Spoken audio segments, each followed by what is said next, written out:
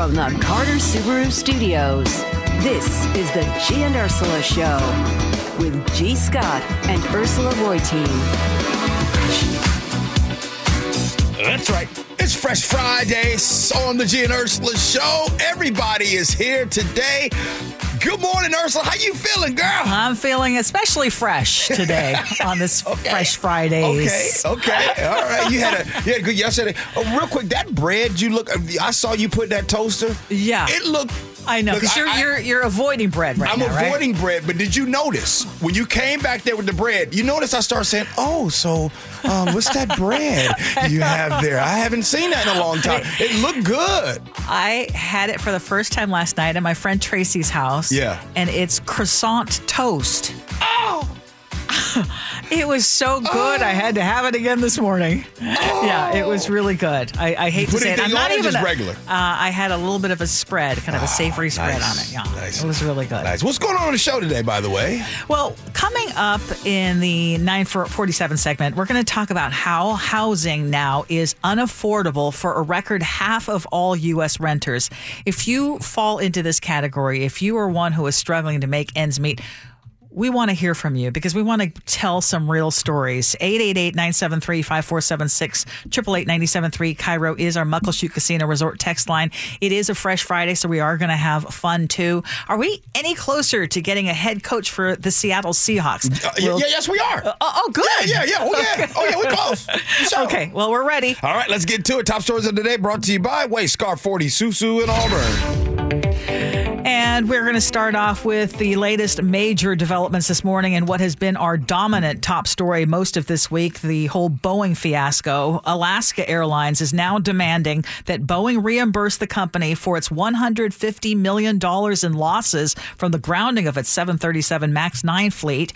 During their fourth quarter earnings call, Alaska's CEO, Ben Minicucci, said the mid-flight blowout of that door-sized panel was unacceptable. And he says Boeing needs to be held accountable. He also apologized to Alaska's customers. On board Flight 1282 for what they experienced on January 5th. And to all of those who have seen their travel plans disrupted by cancellation. Once again, he was apologizing there. The FAA grounded all 171 MAX 9s in the U.S., but as CBS's Chris Van Cleve reports, some of them are expected to be back in the air today with passengers. Alaska plans to operate 3 MAX 9 flights today. Return to service is going to be a gradual process because each one of the airplanes has to be manually inspected to make sure those door panels are installed properly and the plane is safe to fly. Once that happens, the plane is available for passenger service. And Alaska's hoping that'll happen, that they'll have all 65 of their MAX 9s flying again by the end of next week. We have been talking about Boeing nonstop, leading off the show with it, and I have not seen one person text in and said that we are anti-Boeing. I hope that we continue to understand that it is okay to talk about specific issues and problems without being anti-something. As far as this topic is concerned, yes, Ursula, it's very simple. The $150 million, I do think Alaska Airlines should be owed that. That doesn't count the 23 MAX planes that will be delayed now this year. They have to pay out these are for tickets, for delays, for accommodations. This is a real problem for Alaska Airlines. And I don't think anybody listening to what you just had to say, I don't think anybody will disagree with that. I mean, they were part of a Saturday Night Live skit. Alaska's once sterling reputation has absolutely taken a hit. And in this case, it's no fault of theirs. And beyond the terrified people on that flight earlier this month, I mean, think of the thousands of travelers who've been impacted because of all the cancellations and delays. And in fact, I was just telling you, I booked a flight for a very, very, very short trip that I'm going to be taking next month, a weekend trip, for the first time ever. That I can't remember ever doing this. I purposely avoided taking an Alaska flight instead of it being my first choice airline, which is because usually it's the best, in my opinion. But I don't want to deal with a potential cancellation. So I actually said, I'm not. By the way, it wasn't that easy finding a flight. Right. Hey, can I ask you this, Ursula? Is this what is the plan now? Is the plan for Boeing to get its act together because it has to. Because we feel like nobody else is close to Boeing? Are we at a time that Boeing has gotten, they're so far ahead of the competition? They're not. Okay. So they're not. So if they're not, so Airbus is coming behind them. For the last couple of years, Airbus has been selling more than Boeing. This is a company that used to take great pride in its workmanship. And I know with anyone who's listening right now who works on the line, and we get people who text us and send us emails, and they say it is absolutely hurting their morale. And they're frustrated too. And I know that they did the safety stand down, one of many that they're going to be doing. And a few people reached out. They couldn't give details, but they said, they're really talking about going back to the basics, which is exactly what they need to do. And one of the things that keeps getting brought up is that a lot of the leadership is really, like accountants and people who were really thinking of that bottom line and the shareholders and making the shareholders happy, instead of really prioritizing safety. And once you lose that reputation, it is very hard to come back from. And you say, well, do they need to care? Yeah, they need to care because there's Airbus. I didn't say they need to care. But do they have competition?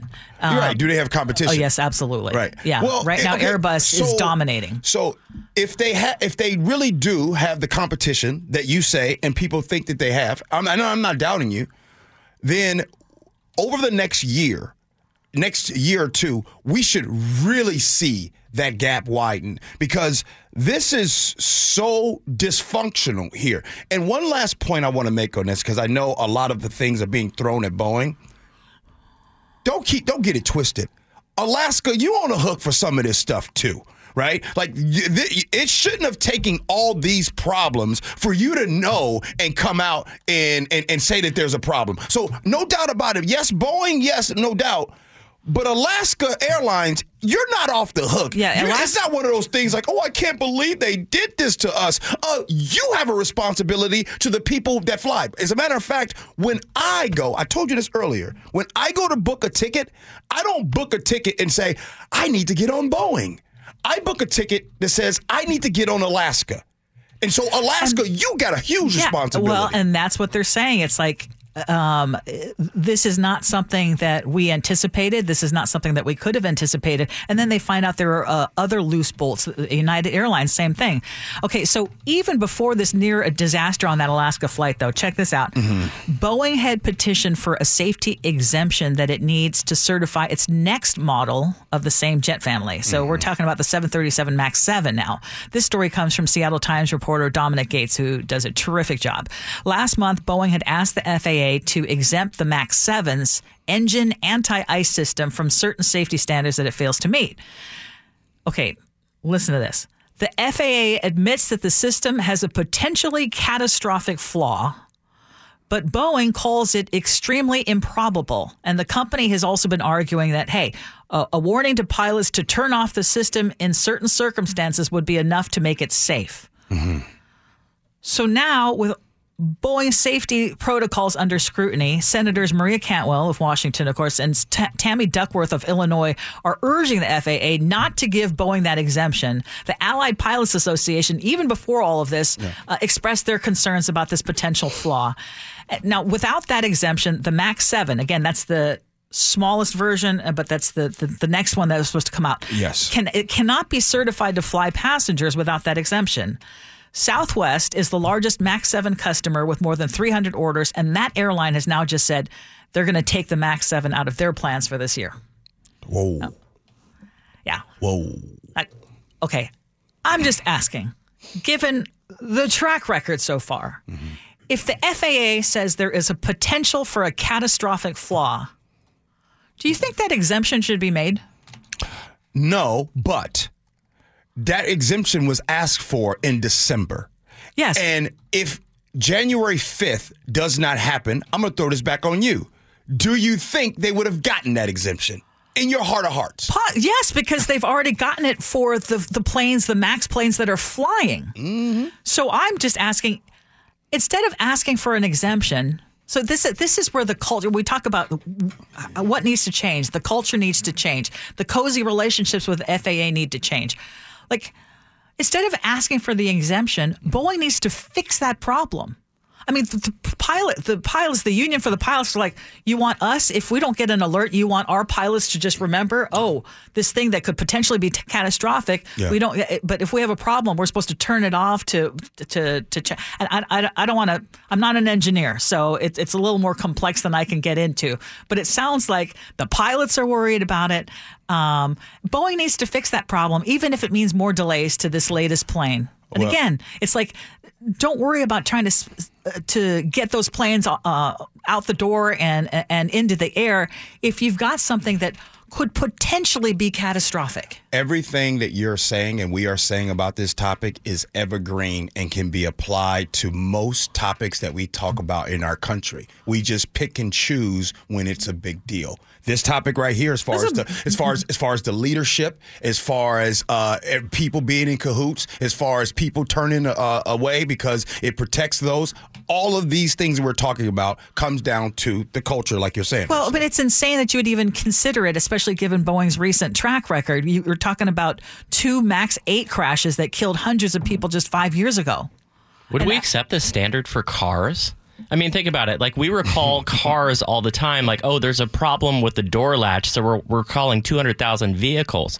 Now, imagine if you turned on your defroster for 5 minutes and it could make the wheel fall off on your car while you're on Why do we have a lower standard for planes than we do for cars? Evergreen. That again is the question. And then when we're talking about, inspections done by people who are really, in favor of Boeing and this and that. I mean, when we talk about cozy relationships, et cetera, it's like everything needs to be looked at from the bottom up.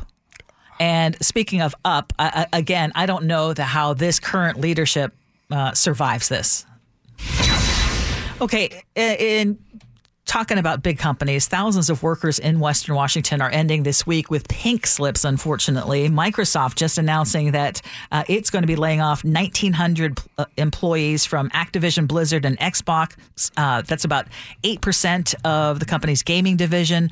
REI just announced that they're going to be letting go of nearly 360 employees this month. 200 of those layoffs are at the company's headquarters. So, I mean, we had a tough 2023, and it sounds like 2024 is off to a rough start as well. Ursula, I remember there used to be times when I was struggling financially, right? And then I would hear people say, economy's doing good. And I used to think, like, what are you guys talking about? And then you look at the news, and the first thing they talk about is, hey, look at the stocks. Everything's up right now. And all the tech companies hiring. I just want to say something. Let's go Microsoft. Right now, I look at the portfolio right now for Microsoft.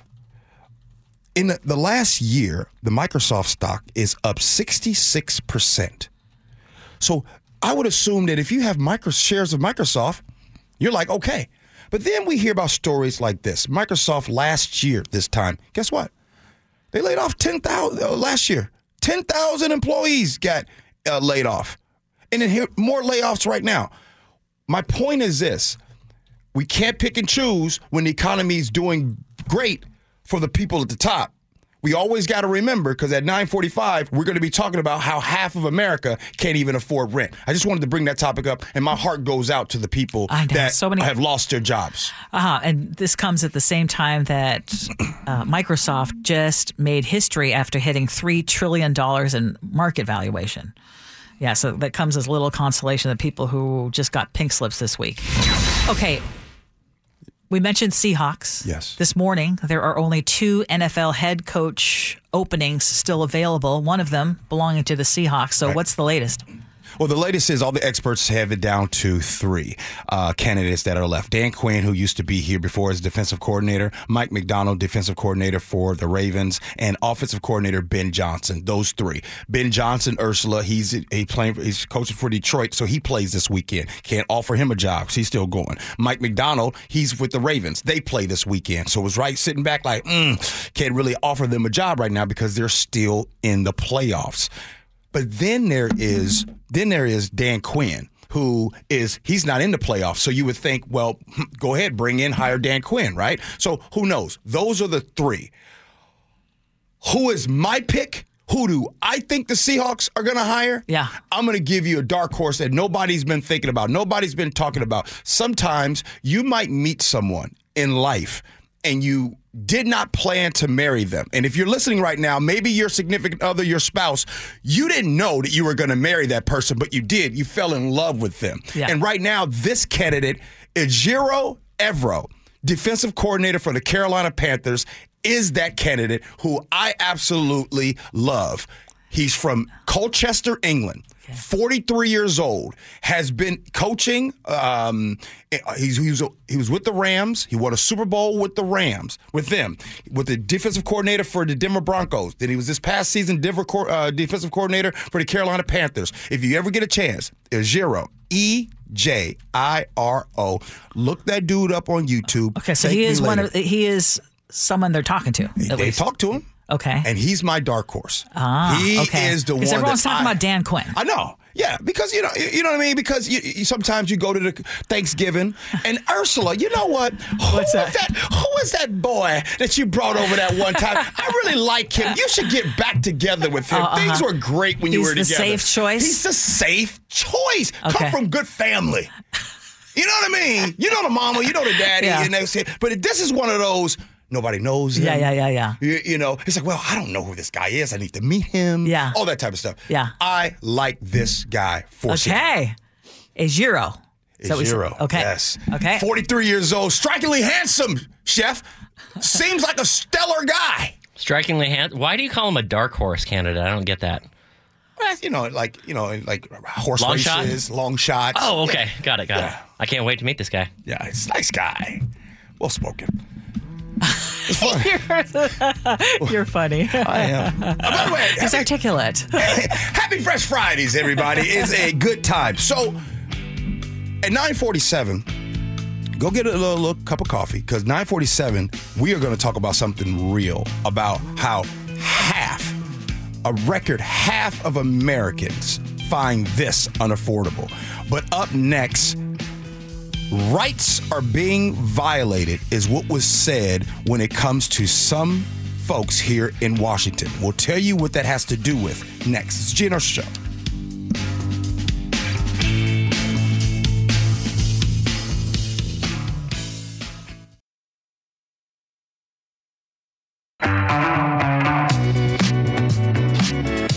Welcome back to the G and Ursula Show. Happy Fresh Friday to all of you. Text us in our Muckleshoot Casino Resort text line, 888-973-5476, 888-973 Cairo. Coming up in 15 minutes, we're going to tell you about how housing is unaffordable for a record number of U.S. renters. And if you are in that category, we wanted to hear from you. So please text us, 888-973-5476. Right now, we're going to talk about gift cards. I have a handful of them in my wallet right now. And there are two influential business groups that are calling for a gift card cash out plan to expire. So these are the CEOs of the Washington Hospitality Association and the Seattle Metropolitan Chamber of Commerce. They wrote an op-ed in the Seattle Times, and they are questioning whether cash outs for cards up to $50 is consumer friendly. So, this is something that's been brought up in the state legislature. So Anthony Anton and Rachel Smith are referencing this bill in Olympia that would, among other things, allow you to cash out the balance of unused cards up to $50. I think you and I said we like that idea, even though it would hurt small businesses, you thought. It would also transfer unused gift card balances from companies to the state's unclaimed property account. So the lawmakers who are supporting this bill say this is going to help consumers, and it will also help fund necessary services in the state. But in this op-ed, the CEOs are saying, well, would you want the state claiming your unspent gift card money if you don't spend it fast enough? So I guess that would be the first question for all of you. Now, under the bill, though, consumers could still cash out the balance of gift cards at these businesses that they're from, or use the gift card at the business. But then Washington State would then reimburse the business from the unclaimed property fund. the other thing is that businesses with revenue under $25 million would not have to transfer the balances to the state. This legislation to me sounds like it's kind of targeting very specific businesses like Starbucks. Right. It almost should be the anti-Starbucks gift card bill. So Ursula, we talked about this when you were gone. We talked about this before. And then Chef adds in, tells me this morning as we're bringing it up again, like, oh, yeah, I want to talk about this, no doubt. And I'm going to be honest with you. I kind of like, well, wait a minute. Businesses, $25 million or less? Yeah. Right? You just called it right there. Who are they talking to? Because there's not a lot of ma and pop. Unless it's really going for the chain companies. Yeah, exactly. That have the cards. And one of the biggest ones is Starbucks. Yeah, I mean, they count on people. They count on you not using your gift card money. Right. Because it brings in tons of revenue. Because you just have it sitting there. There's somebody right now, you probably have a balance maybe of $24.77. I mean, there's a good feeling Starbucks. when you hand over your card and they say, okay, you still have blah, blah, blah. Do you have that feeling?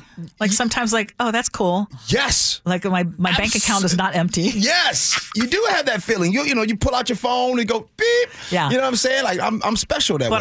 But I'm planning to use that. Yes. Now, what is happening is where's all this going?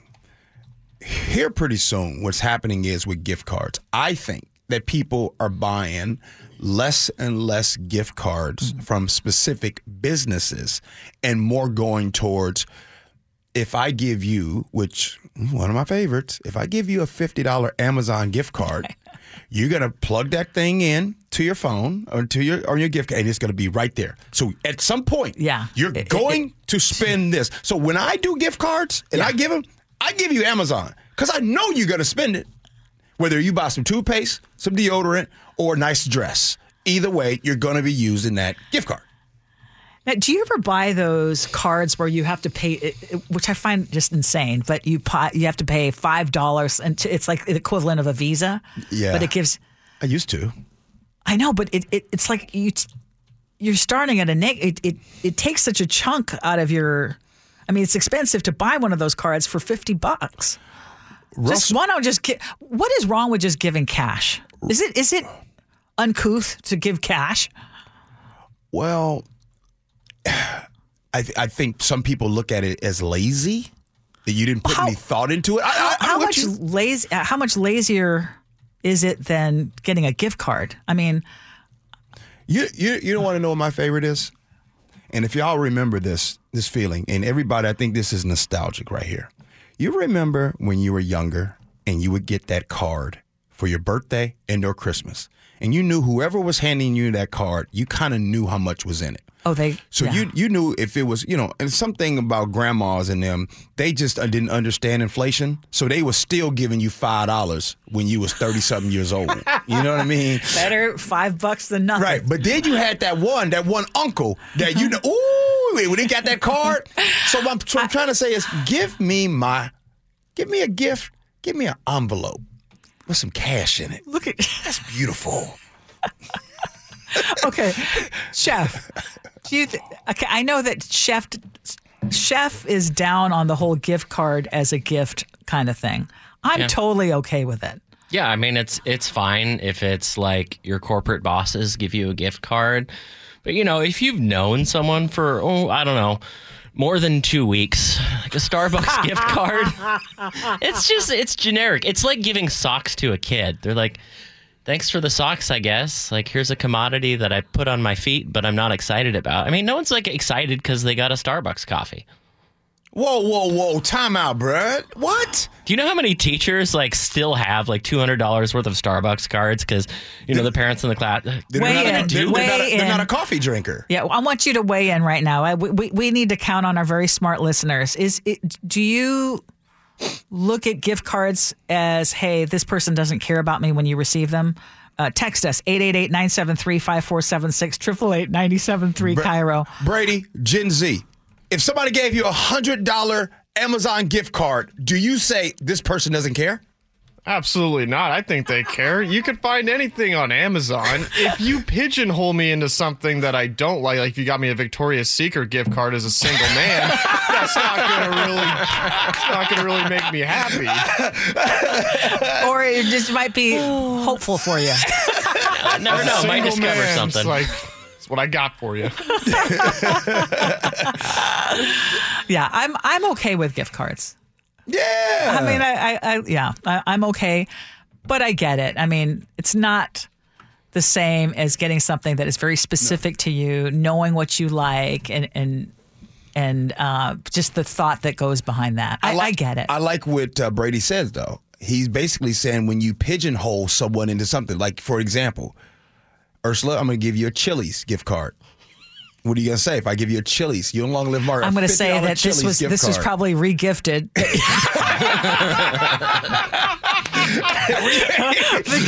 I live in the city of Seattle. There's no Chili's near me. Right? and like, gee, there's no way that you just looked at it and said, Ursula and Long Live Mark would love Chili's. No matter where the gift card comes from, though, I certainly don't want the state seizing my assets.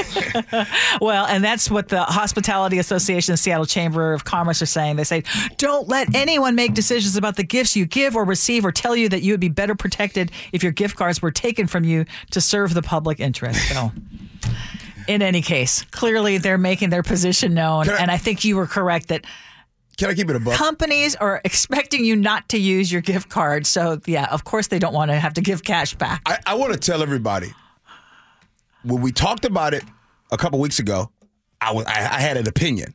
Today, Chef, I was so dang on confused. I was just like, what? What? I don't understand this. What is this about? There must be something secret in this bill we haven't been apprised of.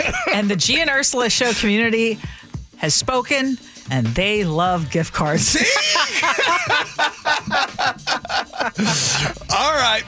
I'm glad we got the laughs out of the way because this next topic isn't so funny. Housing is now unaffordable to a record number of U.S. renters. We discuss that next. It's G and Ursula Show.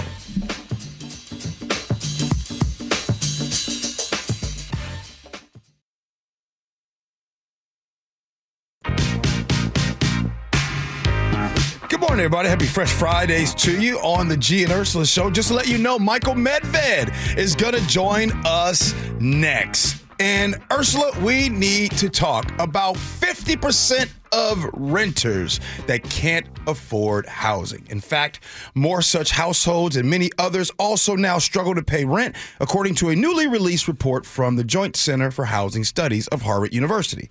It found that in 2022, as rents spiked during the COVID-19 pandemic, a record half of U.S. renters paid more than 30% of their income for rent and utilities.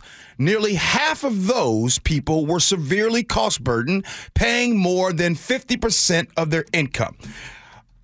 As we tell that news, Ursula, I'm just going to be very simple with this. If you're listening right now on the show, 888-973-5476, Muckleshoot Casino Resort text line. If you are paying 50% or more of your income towards housing, we want to hear from you. Text in. Ursula, this is something that is really hard on a lot of Americans.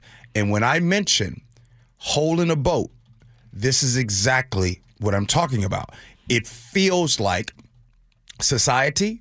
It feels like our government. It feels like the majority of us, we only want to address the problem when people are already unhoused. When I believe that a lot of things needs to be focused on people in this country, which are a lot, that are spending 50% of their income on housing. Mm-hmm. Well, a couple of things that stand out in this report. Since 2019, they're saying that the most impacted income group, were those households making $30,000 to $75,000 a year. That was the biggest jump in unaffordability. And for renters who made under $30,000 a year, 83% of them are cost burdened, again, which would mean that they're spending more than a third of their income, which obviously at that level, it's not surprising. But the amount of money that they have left over for all of their other household expenses plummeted by nearly half to just over $300 a month. Now, just try to imagine making ends meet with just over $300 a month. That's what I'm saying. And when you do that, little things matter, like the grocery store. Because the first two things that when you're writing down that budget, I remember this. The first thing, Ursula, that I would go to, food and gas. I try to cut on those things right there. No. A couple of other things that they point out that, so people are trying to find that cheaper rent. So they're, going to a neighborhood that might not be as good of a neighborhood as they originally were living, so they're trying to make these things. Then now they're commuting further. So that means that you talked about the gas, how expensive that is. You might have to sacrifice the quality of your school system. We heard from Susan in the 253. She says, I'm a 56-year-old woman who makes $23 an hour. I work 40 hours a week and I cannot afford rent. If I didn't have the situation that I have currently, I would be living in my car. Those stories just break my heart. So even though now also this report points out that U.S. homelessness rates hit a record high last year. And now we've been talking about how housing prices have eased in many areas, including around here. It's still unaffordable, still, big increases, but we're not seeing the same kind of increases that we've seen in years past. But, and the double-digit rent increases, those are easing as well. But what's happening, though, is all the new construction, a lot of this new construction, it's high-end housing. Mm-hmm. So that's not helping a lot of people who are on the lower end of the income spectrum. Ursula, a second ago, you brought up folks probably like, hey, I'm going to maybe go to this neighborhood that probably, is a little bit more crime over here, so I can kind of I pay less, right? Yeah. Let me tell you what's happening right now. Those areas, what has happened is the rent on those apartments are up. Up. You have people right now in some of these apartments paying $2,100 a month for a 2-bedroom apartment, right? And so we talk about the American dream, and there are people that are like, American, huh? What dream? How is this sustainable or even possible? And people say, well, you just need to work harder. Now, that's just that. I'll touch on another topic that doesn't come up. It's not popular, but watch this. I guarantee you there are people out here that know this feeling. Yes. The parent out there that is trying to do all those things, and oh, by the way, they also have to pay child support.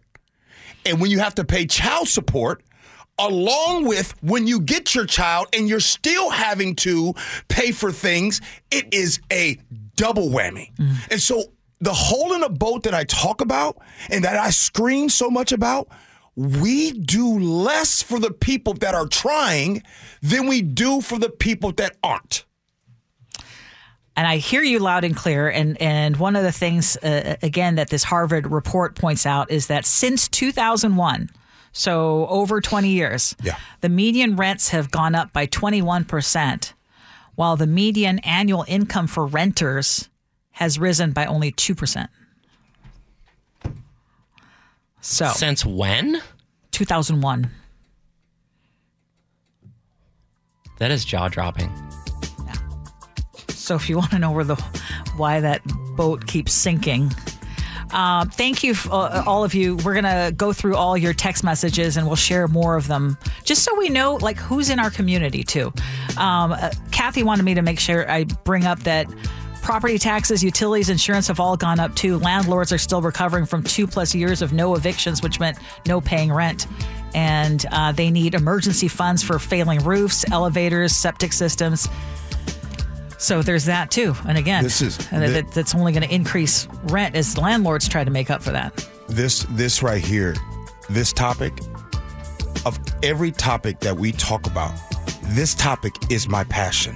And it's my passion because I understand wholeheartedly what it's like to wake up every single day, work your tail off, and no matter how hard you work, you still can't make ends meet.